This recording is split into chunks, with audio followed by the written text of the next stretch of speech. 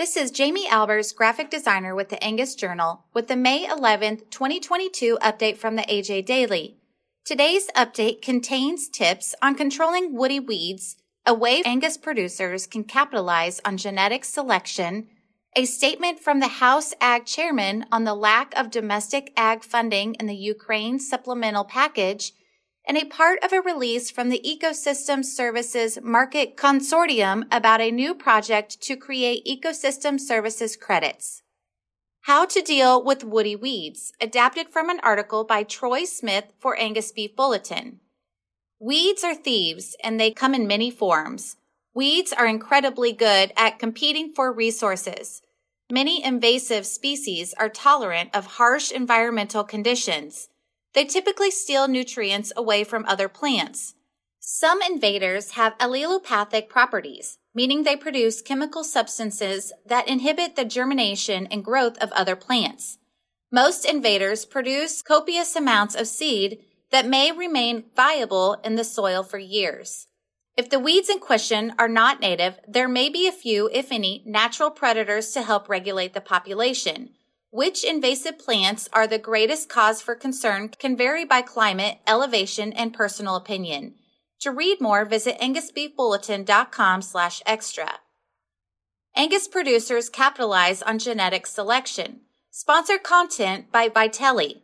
Rob Thomas, Thomas Angus Ranch, said, "It's not just evaluating the numbers, but narrowing down the type of cattle that will work and pinpointing those donors who are built to do the job.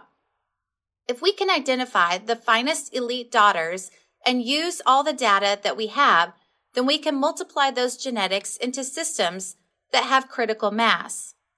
If we can produce 1 or 2 offspring, yes, we can make an impact.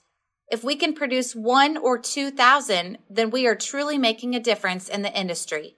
For more information, click on the link in this episode's description. House Ag Chairman's statement on lack of domestic ag funding in Ukraine supplemental, adapted from a release by the U.S. House Agriculture Committee. House Agriculture Committee Chairman David Scott of Georgia said in response to the lack of domestic funding for agriculture in the Ukraine supplemental package, "We have been working closely with the other 3 corners of the Agriculture Committees to evaluate options as it relates to the impacts of the war in Ukraine, and we will continue that work. We are not able to come to agreement on steps that need to be taken at this point in the U.S. growing season in time for this supplemental request." For more information, click on the link in this episode's description. Ecosystem Services Market Consortium and United Sorghum Checkoff Program launch project to create ecosystem services credits, adapted from a release by Ecosystem Services Market Consortium. The Ecosystem Services Market Consortium and United Sorghum Checkoff Program announced the launch of a pilot project in western Kansas for sorghum farmers to generate high-quality carbon greenhouse gas, water quality, and biodiversity credits in Ecosystem Services Market Consortium's market program. The project will test Ecosystem Services Market Consortium's streamlined programming to create environmental credits from sorghum farmers' fields.